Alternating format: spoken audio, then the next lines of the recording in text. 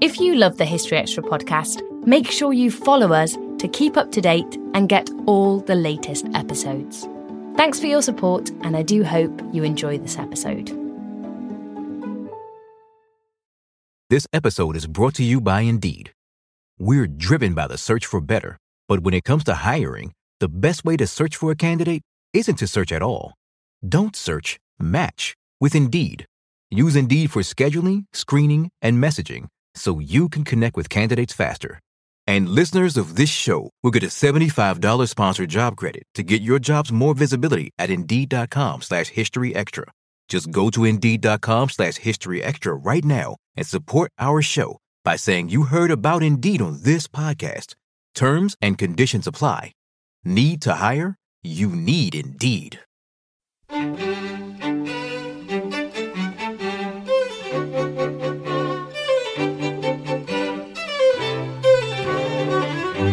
Essex was one of those where students started actually going to the university based on the things that had happened there and that kind of the kind of radical environment that was seen to be existing. That was Dr. Esme Hanna on radicalism in English universities during the 1960s. The Germans completely misunderstood what was going on. They said, oh, it's just a few disorganised sheep stealers. They had no idea of how beautifully organised the Cretans were. And that was Rick Stroud talking about the role that Crete and its people played in the Second World War.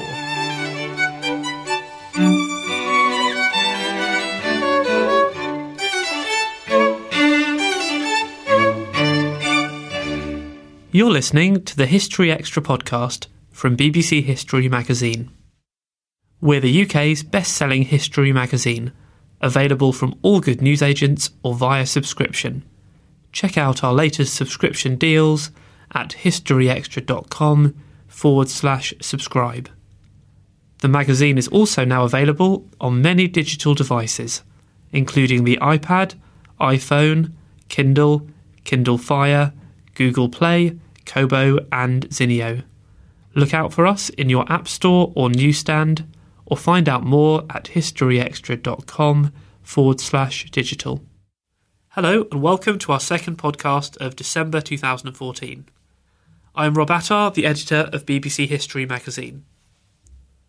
The 1960s saw a rise in radicalism in English universities as students staged sit-ins and demonstrations to protest about a variety of issues.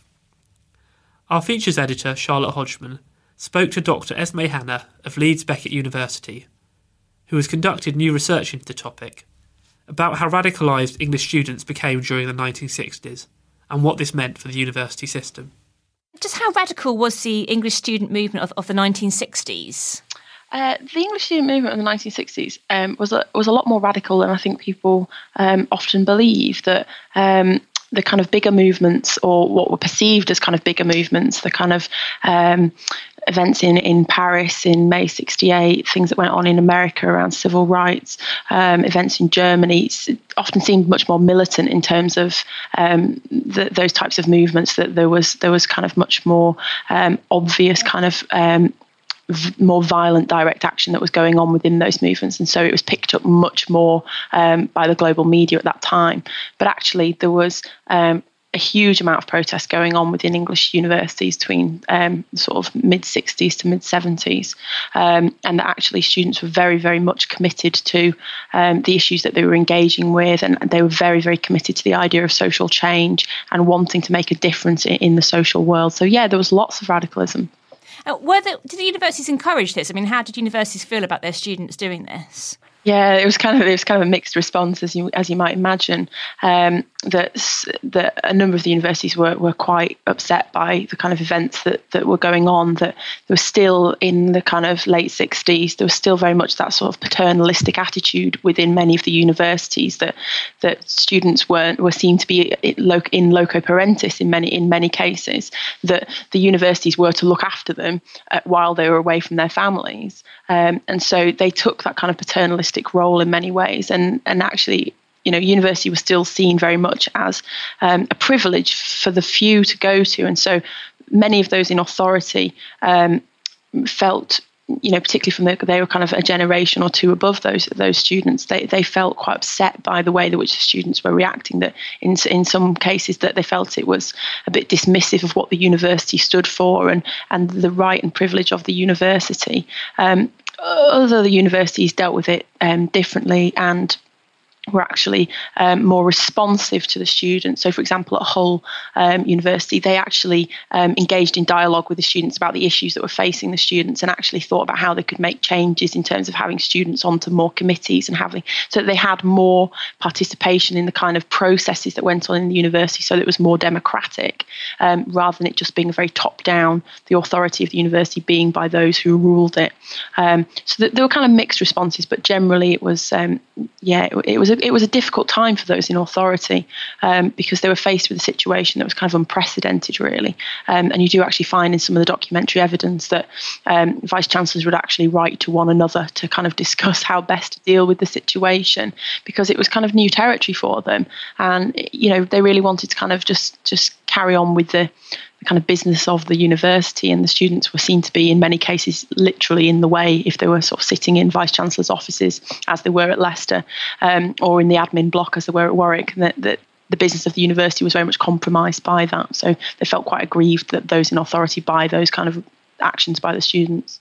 And were there some universities that had more of a reputation for having an active, student movement?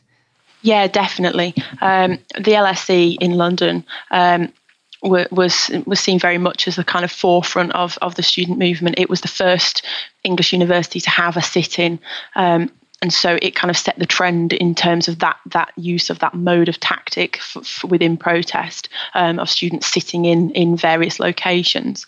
But other universities started to develop slightly more kind of radical reputations about events that had gone on, and Essex was one of those, where students started actually going to the university based on the things that had happened there, and that kind of the kind of radical environment that was seen to be existing. So that's the whole narrative. Kind of worked around that, but yeah, some universities were seen to be much more at the kind of forefront of that. But it was happening, across the country. It wasn't just a kind of London-centric kind of thing, and it was happening across different types of university. So the LSE being a social sciences university, whereas Hornsey, which had the longest sit-in in the English student movement, was solely an arts school. So you saw different places having protests. So yeah, it was across the board. But yeah, there was those kind of ideas that some places were kind of at the vanguard of protest. And I mean, you've mentioned sit-ins. Presumably, some of these protests did they get violent? The majority of the protesting was what we would refer to as non-violent direct action. So things like sit-ins. Often a lot of the tactics were actually quite educational in focus, that students were not trying to shirk being students. They were actually very, very committed to their education. And so we saw lots of things like teach-ins or free or anti-universities being set up, where the curriculum and workshops were much more loose and free-flowing and kind of more as the students wanted their education to be. Hornsey, which had a sit-in for 6 weeks, the students, there was a bit of a reputation locally that they were just having a great time. But actually, they were very, very diligent about what they did. They ran the canteen themselves so that they could feed themselves. They would, and people from the local community could come in and have meals. And yeah, they did have fun events and things on an evening, like films and music and all those types of things. But actually, they had workshops every day, minutes were taken. The minutes were then all typed up, which were then fed into a general meeting at the end of every day. So it was actually quite diligent in terms of those actions. But yeah, there were some protests that were more violent. Some events in Cambridge was kind of a really good example of that, where there was a protest against, there was a Greek week that was going on within Cambridge, attracting business interests in relation to investments in Greece, and students were protesting against the Greek military junta at the time, and that actually turned violent in terms of hotel windows being smashed. Students causing a lot of trouble, lots of damage in terms of that, and students were actually sent to Borstal as a result of that. And at Essex, there were some of the students at Essex later joined the Angry Brigade, who were obviously involved in much more violent sort of protest action. So yeah, there was some on the margins, more violent action, but that was kind of an exception rather than the rule. That really they were very serious about the protest, and actually did taking a violent approach actually really add in terms of getting their message across and the seriousness of that. And so actually sit-ins, using teach-ins, going on demonstrations, those kind of very non-violent tactics were much more popular and common. So were groups of students at one university, were they talking to students at other universities and sort of making a bigger movement? Oh yes, certainly. The documentary evidence shows students communicating with one another. There'd often be lots of telegrams being sent just saying we're in solidarity with you when one university went out on strike about something, or when they started a sit-in, other universities would send them messages of support, so that they felt that they were part of that wider thing. And students would go from different universities. So in the oral histories that I conducted, students that were at Hornsey talked about someone having a Land Rover and driving all around the country and going to visit other universities, and that they would go and talk about what they'd been doing in their issues and connect with other students and their issues. Similarly at Essex, probably due to its geographical proximity to London, we would get students going up to London to things at the LSE and the bigger demonstrations against anti-Vietnam, those types of things. So there was kind of a two-way process going on there because of the geography. But yeah, there was very much that kind of collective sense, and that collectivity was very important to the students in terms of being able to connect to something that was just beyond their own campuses.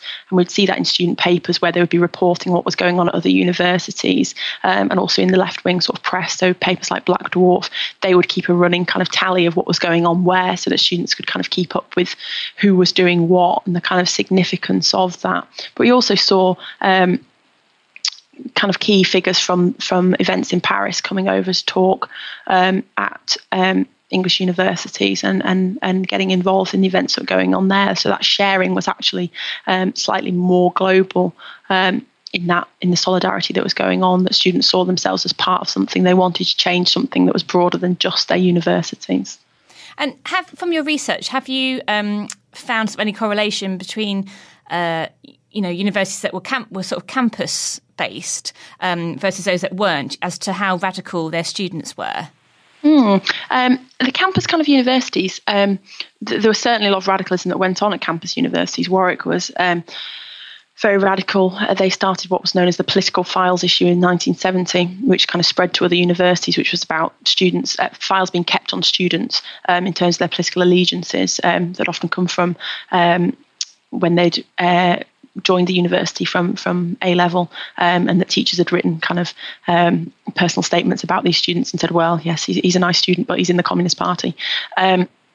And so we also saw a lot of radicalism at Essex, again, campus university, York, Lancaster, they saw radicalism also.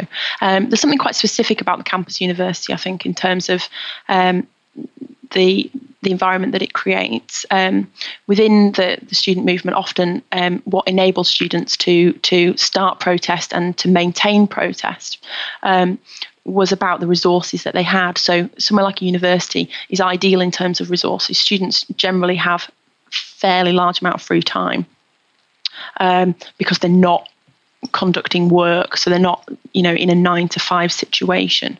At that time, students had grants, so going out on strike wasn't the same as if you were in industry and going out on strike, that you weren't losing pay in terms of that. So their position was fairly comfortable.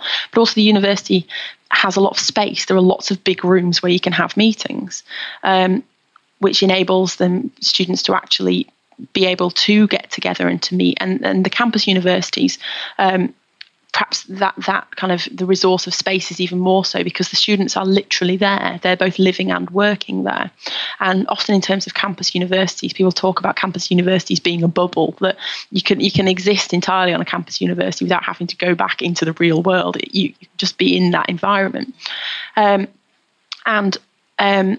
In terms of that in the campus universities, that because people lived there, if someone saw there was a meeting occurring, then they would say to the people in their flat, oh, I'm going to this meeting, do you want to come? And they would.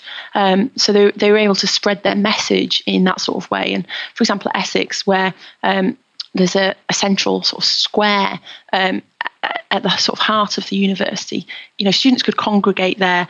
Someone would start talking about some issues and other people would chip in. And so people were very easily able to come together in that sort of way, that even if there wasn't something specifically organised, that something could start quite easily because of the population being there. And how effective were these students?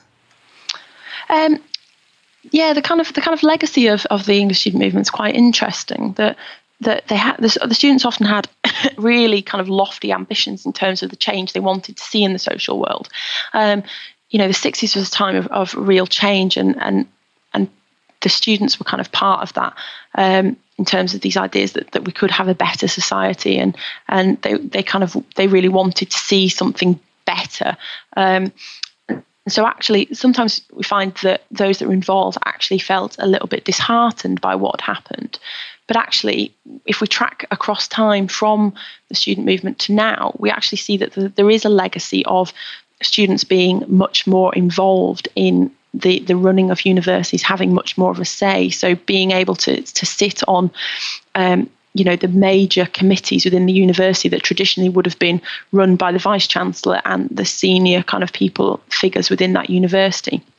Actually, after the 60s and 70s, students started to be on those types of committees and started to have more influence in that way. So actually, there is a legacy that exists that current students are still able to access in terms of that change. So things did change in terms of that.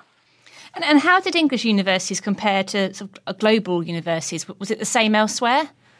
Yeah, I think the situation in the English universities was very specific to the context of England. That, like I said earlier, there was kind of more sort of ferocious protests going on in other European countries and particularly in America.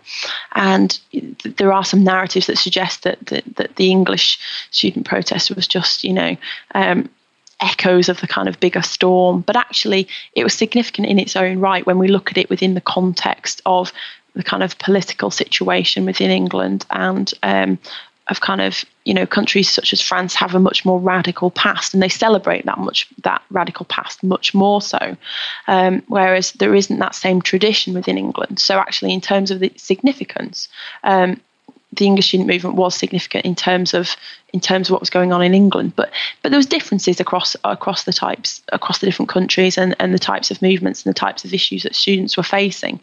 But the general sense was about students desiring social change and wanting to be actors in terms of that social change, and then the nuances of that then related to what was specifically going on within not only those countries, but then often, particularly in terms of the English universities, what was going on within those specific universities, that they often things started in relation to very localized issues and then became much broader. So there are obviously nuances in terms of that. But yeah, the English movement is certainly part of that global trend, and we should see it as an important part of that, certainly. Yeah, I mean, how have you sort of conducted your research into all this? I mean, presumably, because it's not really that long ago, you've been able to talk to people who were actually there.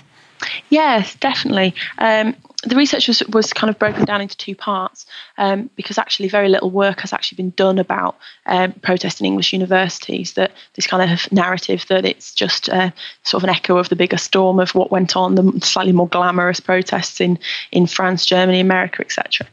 So actually there wasn't actually that much previously written. There was things that were written at the time by students in relation to what was happening.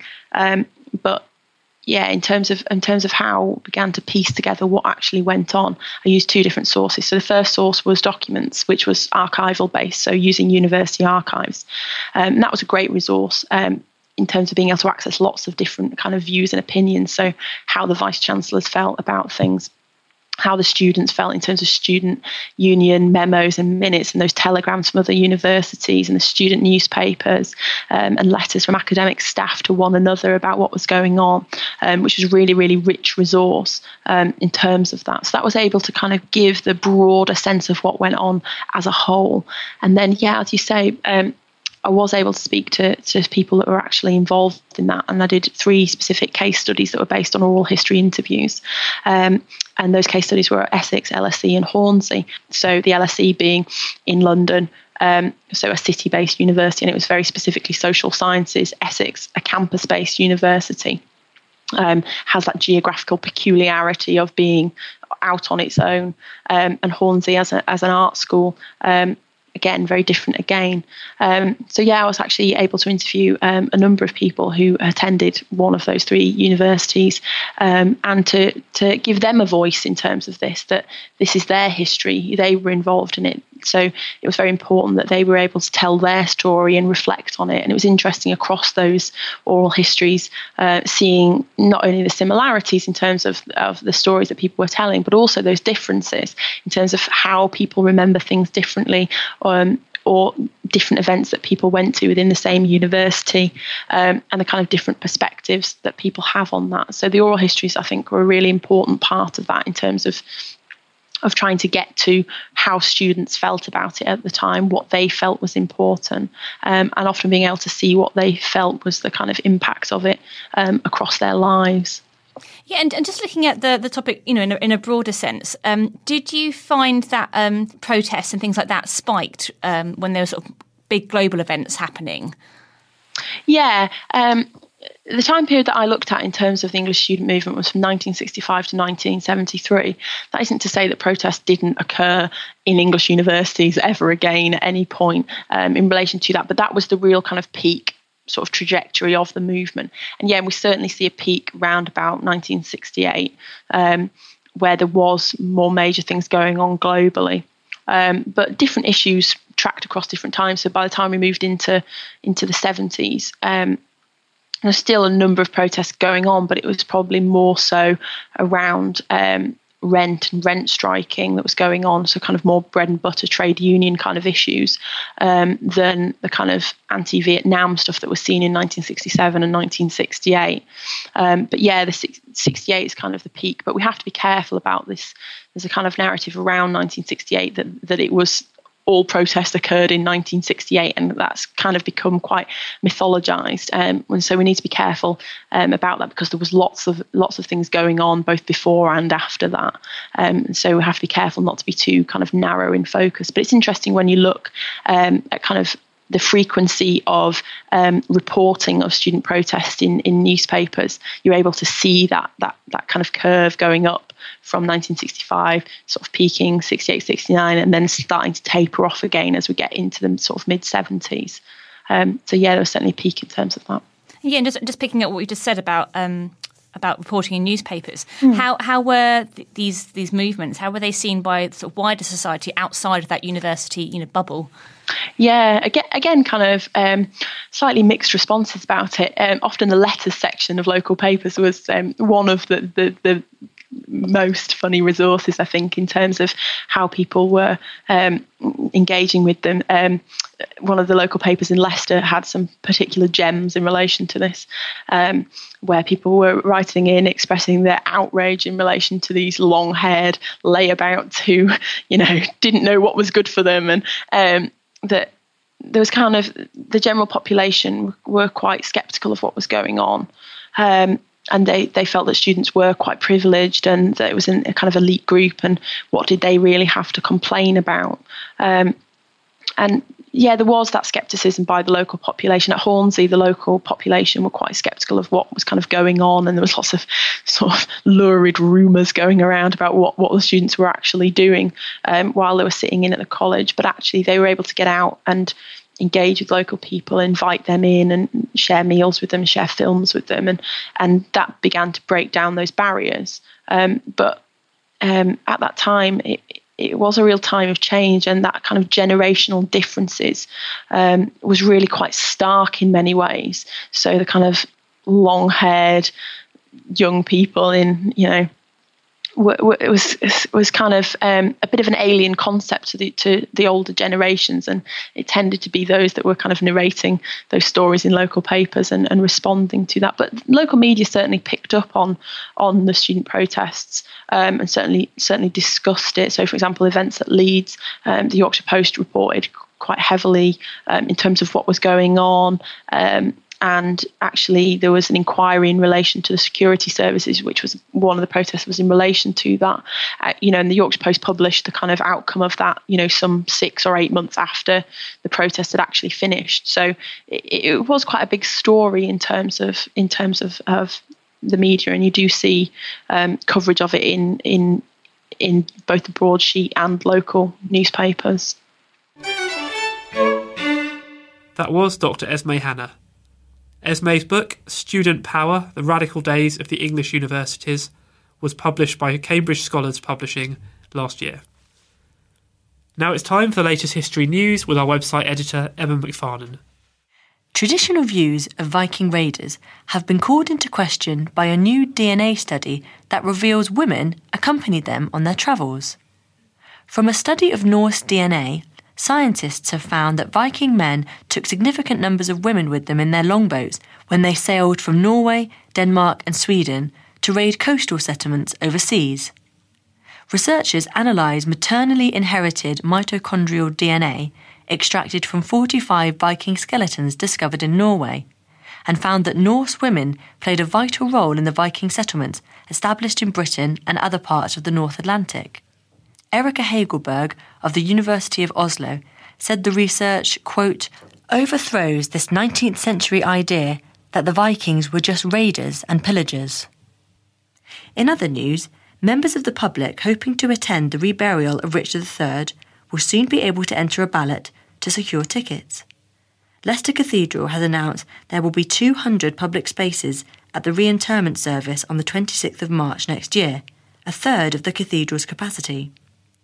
Tickets will be assigned randomly after an online ballot, which will run from the 12th to the 31st of December. International applications will be accepted, but half of the public spaces available will be reserved for people who live in Leicestershire and Rutland, said the cathedral. The remains of the last Plantagenet king, who was killed at the Battle of Bosworth in 1485, were uncovered by archaeologists in Leicester in 2012. Earlier this year, distant relatives of Richard III lost their High Court battle over where his remains should be reburied. The Plantagenet Alliance Limited had wished to see him reburied in York. To find out more, visit leicestercathedral.org/ballot. Thanks, Emma. And now we have a short advertisement break.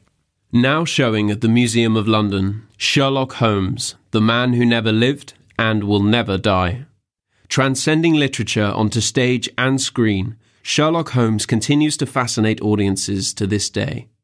In this new exhibition, London's first on the detective since 1951, you can see early film, photography and paintings, as well as original Victorian-era artefacts which recreate the atmosphere of Sherlock's London and reimagine the places featured in Conan Doyle's famous stories.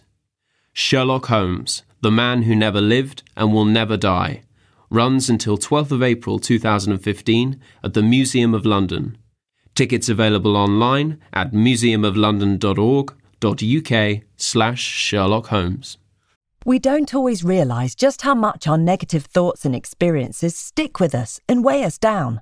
You may find your brain constantly running through a highlight reel of bad moments. That comment your friend made last week that hurt your feelings. That frustrating thing your mum does, or that silly thing you said in a meeting.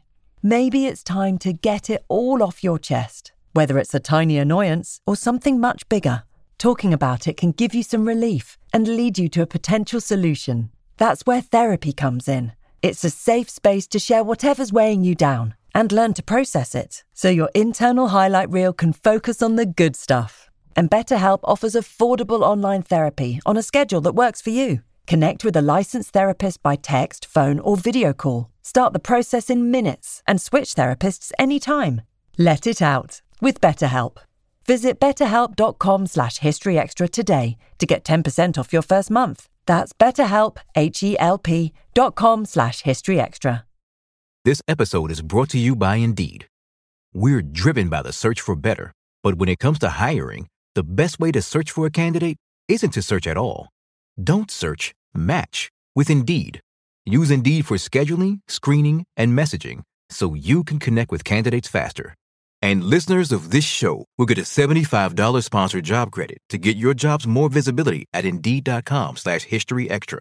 Just go to Indeed.com/History Extra right now and support our show by saying you heard about Indeed on this podcast. Terms and conditions apply. Need to hire? You need Indeed.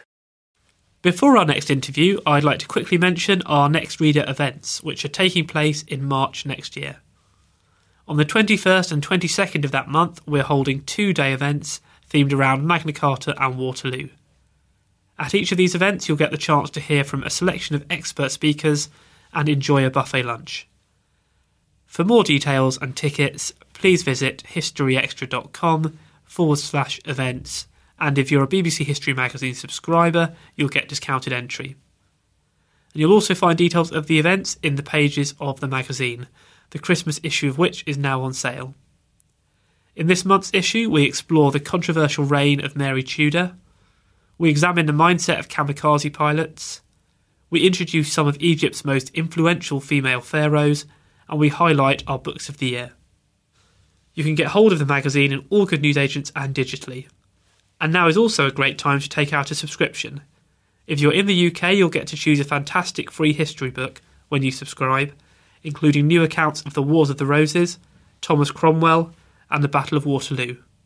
To take advantage of this deal, please visit historyextra.com/subscribe, and it will be available for a limited time only. The Nazi occupation of Crete that followed the German invasion in 1941 was marked by widespread brutality, starvation, and the destruction of homes and property. However, the Cretan resistance movement fought back, with the help of a small band of British agents. In his new book, Rick Stroud tells the story of one such mission, a plan to abduct a high-ranking German general. Our book's editor, Matt Elton, spoke to Rick to find out more, and he started by asking why he began to research these stories in the first place. What first led me to write this book was that I'd finished a book called The Phantom Army of Alamein, which was about the camouflage unit. And I was sitting in France and I'm very interested in all things to do with the Second World War, and particularly in individual events that you can describe as though, as exciting stories, almost as though they were a novel. And I was sitting in France in a cafe with my wife, who's a publisher, thinking, what can I write next, and going through ideas. And incidentally, we'd also thought of buying a house in Crete. And as those two thoughts came together, I suddenly remembered Ill Met by Moonlight, which I'd read as a sort of teenager. I'd seen the film. The film actually had been on television about 3 years before. And I said to my wife, Alexandra Pringle, I said, oh, goodness, that could be the story that I could write. And I immediately got in touch with England. We were in France, and got a copy of the book sent to me, which arrived 2 days later. And I knew then, when I read it, it's by William Stanley Moss, who is one of the kidnappers. And although his account is in some places quite dull because he only knows one little bit of the story, I knew that if I could really get to grips with this is something that I could really work on. Fantastic. And the story is fascinating, and we'll talk about that obviously in much more depth in a minute. What we should start by talking about, I suppose, is the background to Crete in the Second World War. For people who might not know, how important was the island in the conflict? The island of Crete was extremely important to both sides as a supply place. The Germans use it as a jumping-off point for the battle in North Africa. Crete's about 400 miles north of the North African coast, so they could land supplies and ships, fuel in Crete, and get them ready to send on to Tripoli and later on to Tobruk. And what was going on in North Africa was the war in the Western Desert. Rommel was moving inexorably eastwards towards Cairo. The British army was reeling back in front of his onslaught, but for Rommel to keep going, the better he did, the longer his supply lines became, and the more reliant he was on petrol. And a tank army needs tens of thousands of gallons of petrol. It needs food. It needs ammunition. It's a big deal to supply it over what became 1,000 miles. And Crete was key in that, because they could land the stuff at the big port in Crete, in Heraklion and in Carnia, and sort of get themselves together for onward supply. And how were the inhabitants of Crete treated by the Nazis during the war, up until this point that the book details the mission? Well, I mean, maybe I could just tell you what happened. That in, I think it was April of 1941, the largest airborne force ever mounted, paratroopers and gliders, landed on Crete without warning. The British Army had been thrown back from Greece and had sort of was preparing to defend Crete. These heavily armed paratroopers, very, very highly organized, landed. And for 11 days, they fought not only the Allied forces, but almost as importantly, the Cretans rose up. Men, women, children, old men, priests, everybody rose up against the Germans to fight. And the Cretans have got a very long history of being invaded. So their natural reaction, if you invade Crete, they will go for you. And then they went for the Germans very, very hard. And tragically, by the end of the first day of the battle, we had nearly won it. We didn't realize it, and we spent the next 10 days of the battle losing it. And at that point, the Germans looked at their wounded and said, and their dead, and said, "Oh, these Cretans have treated us very badly. They've mutilated our dead. They've stolen their equipment. They have no right to do this." None of this is necessarily true, but if you leave a body lying in the sun for 3 or 4 days, it will rot. So it's very difficult to tell what happened to it. The Germans then went sort of mad and destroyed 2 villages and shot all the inhabitants. And there are harrowing photographs of that happening.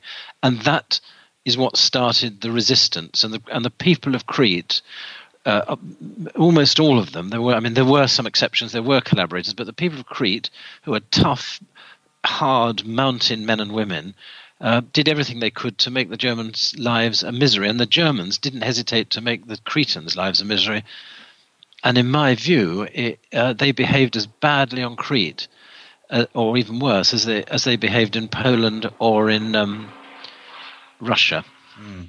And the German general who was in charge of the island at the time got a reputation for being quite brutal, didn't he? General Muller, he was one of the commanders of Crete, and he came to be known as the Butcher of Crete, and he was the initial target for the kidnap. I mean, he was ruthless. He didn't.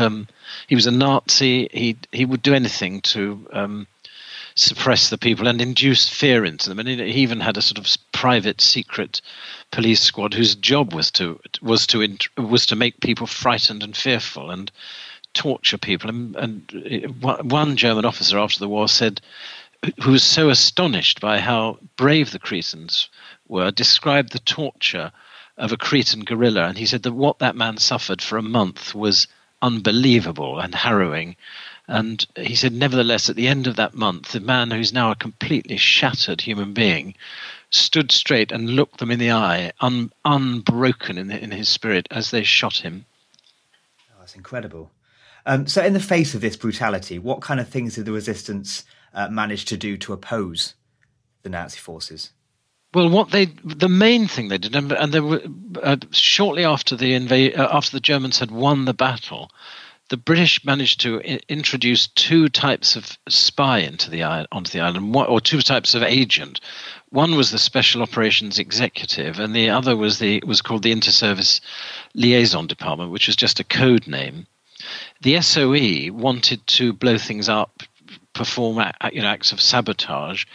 And the Cretans tried to help them do that, and the Cretans themselves did killing of Germans and blowing up motorcycles, blowing up cars. But in a way, the more important thing to do was the collection of intelligence, and that's what the Inter-Service Liaison Department did. And the real achievement of the Cretans is that all over the island there were hundreds and hundreds of people who were adding small tiny pieces to the jigsaw of intelligence that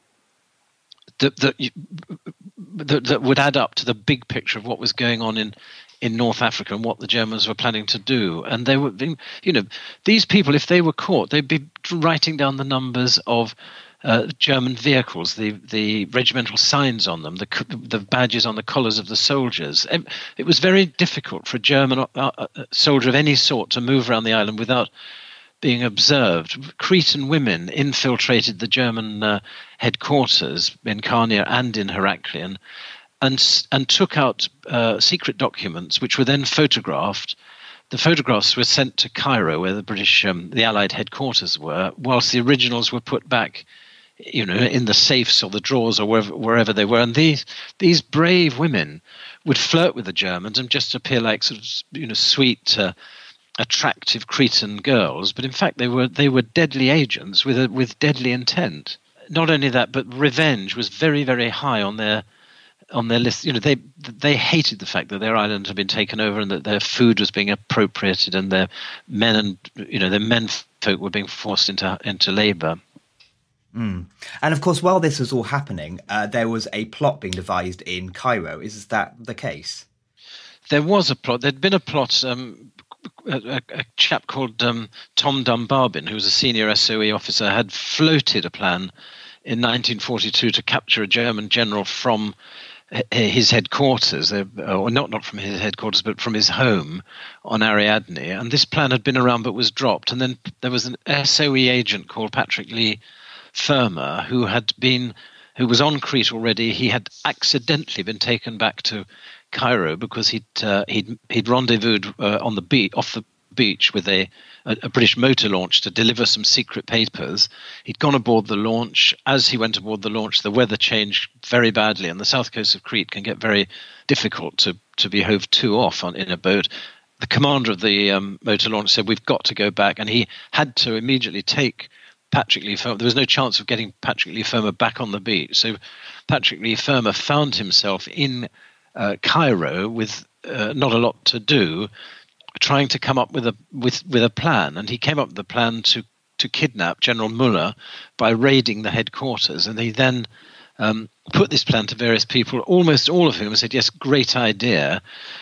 One chap said, no, terrible idea, but because he was very, very worried about the reprisals that might happen. And that was always a problem. Whatever you did against the Germans, they would immediately do something pretty nasty back to you. And the toll was for every German soldier killed, 10 civilians would be killed, and often much, much worse than that, including torturing of relatives, blowing up, of destruction of whole villages.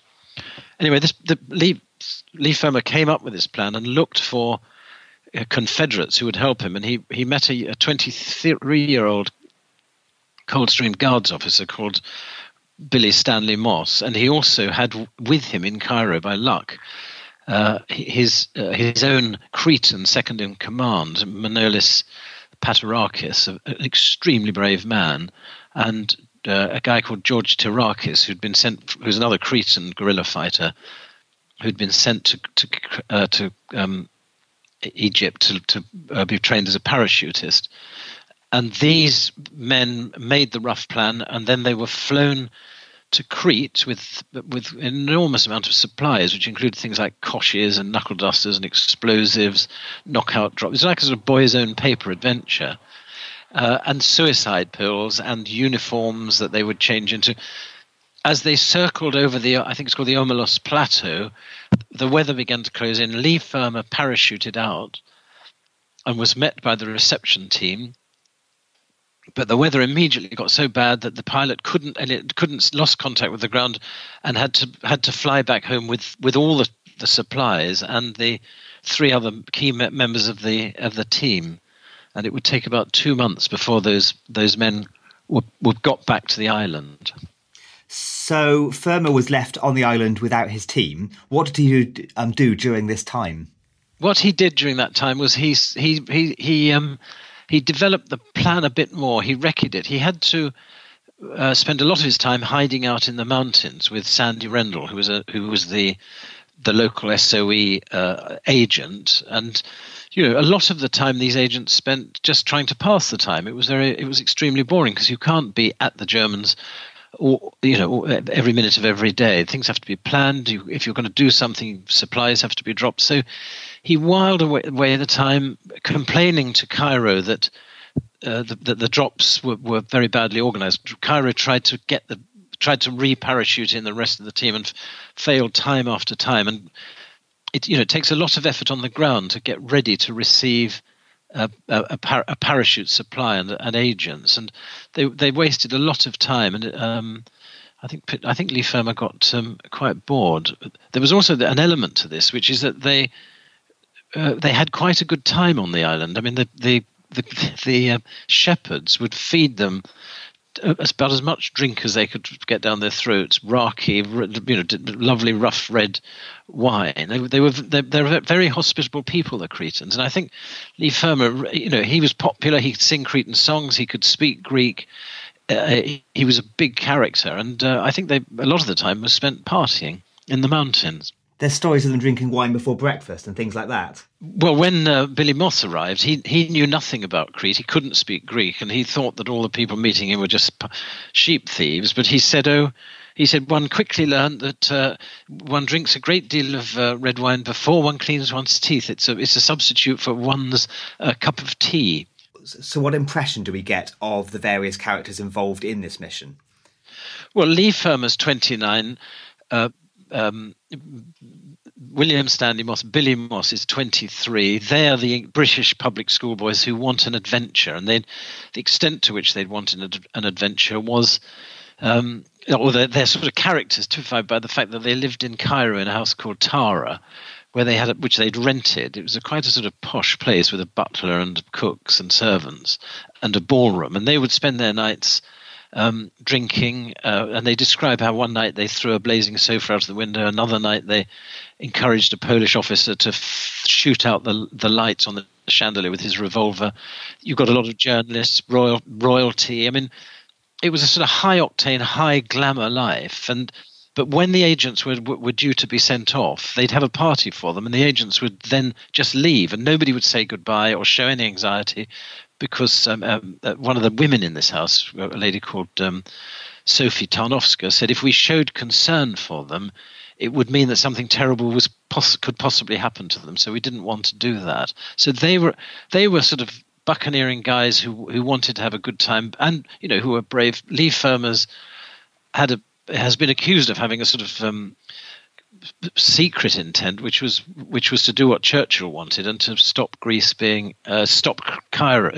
becoming, or Greece becoming, a monarchy, and that's thought to have been part of what Churchill had in mind for the SOE on Greece and in Crete. The Cretans, for their part, were ordinary people. I mean, they were policemen, they were doctors, a lot of them were sheep farmers who'd spent their lives in the mountains and who knew the mountains, and these were tough, very good-humoured men. I mean, there's one of them called George Psychoundakis, who later wrote a book. He was a runner. He would run hundreds of miles over the mountains because it was very difficult to maintain radio contact. The radios they had were primitive, and the batteries were always failing, and the valves were always failing. And people like George would carry messages. And if they were caught, they would be tortured. Their families would be shot or beaten up, terrible punishments. But they were jokers. They were men of humour, and they were men of laughter, and they loved a joke, and they loved entertaining people. So tough, brave, do anything, physically full of energy, and they loved the British because the British were helping them to defeat the Germans, and they were slightly in despair because they thought that at any moment a British force would arrive, and particularly once we'd beaten the Germans in North Africa. So when the time came for the mission to take place, the general had changed, hadn't he?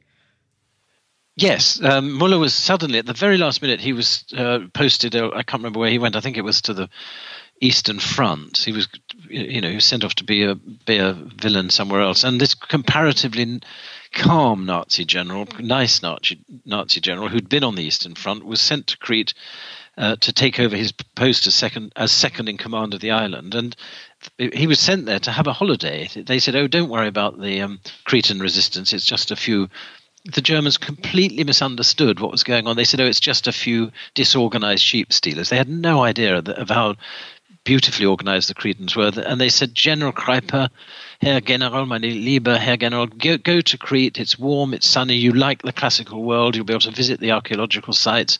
Have a nice long rest. So he wasn't aware of what was going to happen to him on this day in April. How did that unfold? Not a clue. He didn't have a clue. He did. The only sign he had, the only thought he had, was that he knew that there was a place on the road. He said, if I was ever to be assassinated, it would be at this place on the road, which turned out to be the place that he was captured. But on the day that it happened, he dressed in his ordinary office uniform, light clothes, light shoes, was driven by Fensker, his driver, to his headquarters. He did a day's work, whatever generals do during the day. I should think that I'm not that much. And then he was persuaded by his officers to stay and play a hand of bridge and be a bit late. What he didn't realize was that 20 kilometers away, at the very junction that he'd worried about, 13 desperados, guerrillas and SOE agents, were now hiding in the ditches. Two of them, the British officers, Lee Fermer and Stanley Moss, were disguised as policemen. He didn't realize that his driver had been talking to the woman who lived next door to his Kreiper's house, the Villa Ariadne, and that the driver had told this woman, who was actually working for the Secret Service, all the general's movements. So at 9:30, at 9 o'clock, he said, "Oh, my friends, I've got to go back to my headquarters now, to my home now. You can follow in a car behind, finish your game of bridge." He got in the car and he sat there, very big, comfortable, brand new Opel Capitan car, top of the range, staff car with beautiful metal pennants flying on it. And as they went down the road in the darkness, he saw ahead two policemen, and he said to the driver, this is good. I said that might be a problem area, and here already my men have set up a roadblock to protect me. The driver drew to a halt. He heard a voice saying "Papieren bitte." It was apparently a German policeman asking for his papers. Another voice said, "Ist dieser der Generalswagen?" which means, "Is this the general's car?" Yeah, alles good. And then just as he began to sort of look up to smile and congratulate the policeman, the doors of the car were ripped open. Lee Fermer grabbed him by the lapels of his uniform, hoiked him out of the car, jabbed a pistol in his chest and said, "Hände hoch," hands up. And they began to have a fight. All the 11 resistance workers who were hiding in the ditches thundered over to the car. Stanley Moss hit the driver over the head with a kosh. He had what's called a life preserver. I don't know, God knows why it's called a life preserver. It's a life taker. But he whacked the driver very hard over the head, and the driver got kicked in the head by another of the resistance who'd arrived. Moss leapt in the car, turned the engine on, I think actually the engine was still running. Lee Fermer put on the general's hat. The guerrillas got the general on the ground, handcuffed his hands behind his back, tied his feet up, bundled him onto the floor. So he was lying along the floor in the back of the car. They leapt into the back of the car. You can imagine how shocking this is. This is a man who everybody says, ja, meine Herr, lieber Herr General. He gets treated with great respect. Everybody sort of bows and scrapes wherever he goes. Suddenly, he's in the back of the car, lying on the floor with a load of filthy shepherd boots on his chest and on his face, knives to his throat, hard shepherd's hands over his mouth, and speaking a language of anger and revenge that he can't understand. And within, I think it was 90 seconds of them waving the car down, they were speeding towards Heraklion, whilst the other members of the party started to take the driver across the mountains to a rendezvous point, and leaving two more people just to clear everything up, to leave no evidence. And Stanley Moss was a very good driver. Stanley Moss was an extremely good driver, and he drove at speed towards Heraklion. They thought the best way to deal with this is to drive straight through one of the main towns of the German occupation, one of the main centres of the occupation, rather than trying to go the other way. They thought, we'll go straight through it and we'll leave the car an hour outside Heraklion. We'll leave it with a note in it saying this is an entirely British operation. It's nothing to do with the Cretans, and so don't take reprisals on them. And the fact that this car was very well known and that it had the general's steel pennants on each of the wings helped them get through 22 manned, armed German roadblocks. And Lee Firma would shout out of the car as they approached a roadblock, "Generalswagen, Generalswagen," and all the soldiers would sort of leap to attention and salute and raise the barriers. And the car got through. In Heraklion itself, the German version, they had to drive right through the German version of the PX, the Nafi, surrounded by soldiers who were all, slightly drunk, all on an evening out, past the cinema where the soldiers had been watching a film, on through more and more roadblocks till they got to what's called the Carnier Gate, the West Gate, which we've all seen shots of roadblocks in Helmand province and in Northern Ireland. There was like those great concrete blocks in the road, loads of German soldiers armed, searchlights. Moss drove slowly through the concrete blocks, the chicane of the blocks. A German soldier, big German soldier, came out in front of him and looked as though he wouldn't stand aside, held his hand up and so he went, "Alter," and Moss slowed right down, and Lee Firma pulled the same trick, "Generalswagen," and the soldier at the last minute stood aside and let the general's car go through, and they were through the city, through the danger, and heading towards comparative safety and a place where they would abandon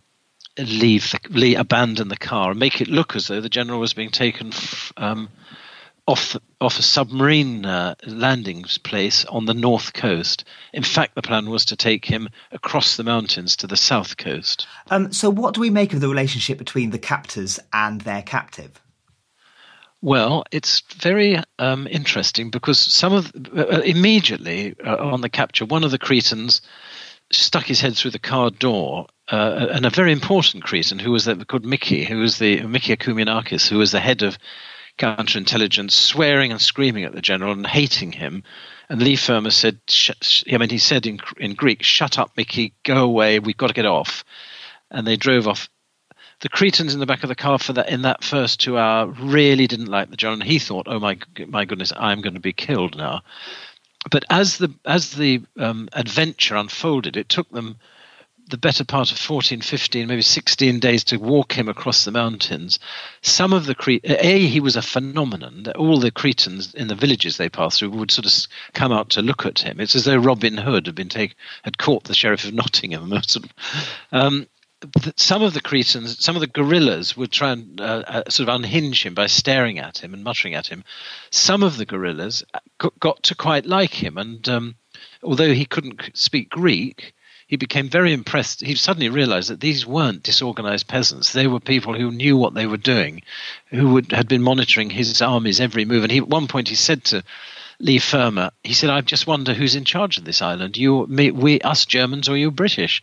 And amongst the two British SOE agents, Lee Firma he got on with, and there's a classic now I think fairly well-known moment when they're sitting high in the mountains on Mount Ida, and he stares up and he can see snow, and he being the general, and he begins to quote in Latin an ode from Horace, which I can't remember exactly how it goes, but he quoted the first verse, and the translation is, "Lo, see how the snow glitters in the sun." And Lee Firma finished the ode. I mean, it's quite long, and it was the one ode in Latin that he knew completely. And he finished it, and the general and he looked at each other, and the general went, "Ach so, Herr Major." And Lee Firma says that he felt a weird bond. That he said it's as though we'd both drunk from the same pool, and nothing was ever the same between us again. They shared this cultural background. Moss, on the other hand, hated the general and wrote in his, he tried to help the general at one point by getting, the general said, "I'm so bored," because again, there was a lot of waiting to do whilst people went, found the way ahead and checked. And Moss found him a German version of the 1001 Nights. Goodness knows where he got it from, this book. But the general looked at it and said, "Oh, I don't." After moaning on, he was also moaning about that he'd hurt his leg and that he was ill and that he was unhappy, etc., etc. As who wouldn't be? He just suddenly, and he said, "Oh, I don't want this book." And I think they were speaking in sort of Pidgin French now, which is the only language that they shared. Moss couldn't speak German, and Moss lost his temper and screamed at him and said, "Shut up, stop moaning." And they've spent 2 or 3 days, they had to sit near each other with Moss sulking. And Moss wrote in his diary, he wrote the words about the incident of shouting at the general. He said, "Well, I could have killed him." And later on, he wrote in his diary, "I would like to kill every German on the island." I mean, remember, he's only 23, so he's not the most mature of people. And later on, when he was after the war, the general was talking about the capture, and he said, "Paddy," he said, "I liked Paddy, we got on." He said, "But Moss," he said, "oh, he was so infantile. He was a child. He kept waving his pistol at me," and that. So there was a whole range of emotions, and I think when they came to leaving him, when they take him off the beach, quite. My understanding of it is, and I'll tell you why I've got this understanding in a second, if you like, is that some of them were they become quite sort of fond of him. It's the Stockholm syndrome, I think. And he of them. I mean, he came to admire the Cretans a lot, and he asked one of them at one point in a terrible, wet, damp, cold cave. He saw how they were looking after the British, and one of the Cretans said, "Oh, I need to go into Heraklion. Has anybody got a pass?" And 4 people produced counterfeit German passes, all perfect. And he said, "I don't understand this." And I said, I don't understand why you're so nice to the British." And a woman who was in the cave with them said, "Well, because you have treated us with great dishonour. You've tried to turn us into slaves, and the British are just here to help us, and that's the reason that we like them." Yeah. So what happened to Kuyper after he left the island? Where was he sent then? He was taken by fast motor launch to a port called Mersa Matruh, which is on the Egyptian coast, where he was met by a load of senior British officers, all beautifully done up, all saluting him, and that's suddenly the respect of rank was reaccorded to him. He was treated. He'd hurt his arm quite badly in several falls, and he was then taken. That night, he was taken. He had dinner with a senior British officer, and who spoke German, and they shared a room, and he could be heard talking away about the war. He was then taken to London, where he was debriefed. I mean, which means interrogated. And asked what he knew about the German forces and the morale of the German army. And the officer the interrogating officer concluded, and I've held the report and I've read it. He said, a not very interesting, slightly unintelligent officer who might join the anti-Nazi officers he might join General Thoma, who was Rommel's second in command, who'd been captured at the Battle of Alamein. He never did, and then he was taken to Canada, and he spent the rest of the war as a prisoner, and was released in 1947. You mentioned there that there were kind of repercussions to the people of Crete. What form did these take? Well, what happened was that as they were getting the general off the island, 2,000 German soldiers surrounded the mountain that they were coming down and cut off the beaches, and they could hear several villages being blown up. Now, Lee Firmer always claimed, they weren't blown up because of what we were doing. They were being blown up as reprisals for things that had happened a few months before. But the trouble is, if I poke a wasp's nest, and the wasps all fly at me, I can't say, I only poked one wasp, but all the others, they were doing something else. He'd poked the wasp's nest, and leaflets were dropped saying, we are going to blow up and take terrible reprisals on the village of Anoia for 3 reasons. And one of those reasons was that the people of the village of Anoia, which was a strong resistance centre, had harboured the general. And it says in the leaflet, because you harboured General Kreiper, and they were, and when they blew somewhere up, they didn't do it by halves. I mean, they first of all dive bombed it, and then they sent the engineers in with explosives, and they did it, and they rounded people up, men and women, men and children, men and young boys, and shot them. It was not a very sort of, there was a very serious side to this operation, and Lee Fermor, as I might have said to you just now, spent a lot of the rest of his life trying to prove that there were no reprisals, and I think he was wrong. If there was one misapprehension about this period and about the war more generally that you'd like this book to change, what would that be? A misapprehension about the war generally. I think that this book, it's not in terms of the war more generally, but I think that if I wanted anything to be changed by this book, it would be to redress the balance between the glamorous SOE, who are sort of upper middle class, very, very sort of delightful people, but they took all the oxygen away from the Cretans. And I don't think that this book would address anything to do with the war more generally, but it will. I've tried to tell this story as much from the heroically brave Cretan point of view, and Crete is an island of total heroes. That was Rick Stroud. Kidnapping Crete, the true story of the abduction of a Nazi general, is out now in the UK, published by Bloomsbury. In the US, it will be published next spring, but it is already available for the Kindle. And just before we go, I'd like to read out a couple of messages from listeners that have come in recently.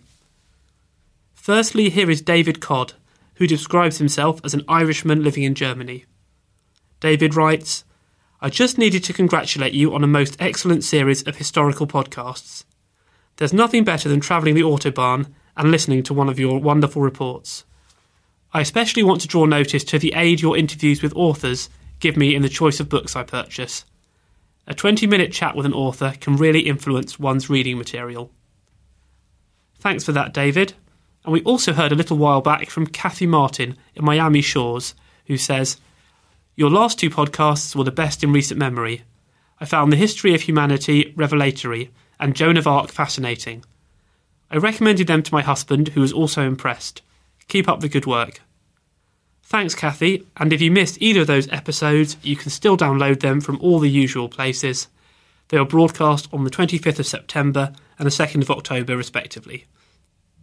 And if you enjoy history podcasts, don't forget to download our new History of Britain special episode, which is available for free from our website.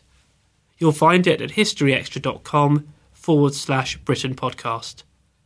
And you'll need to be logged in to access it, but don't worry if you've not already registered, because it's free to do and very simple. And that's pretty much it for this week.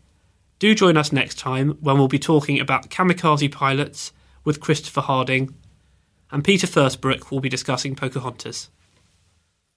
Thanks for listening to this History Extra podcast, which was produced by Jack Fletcher.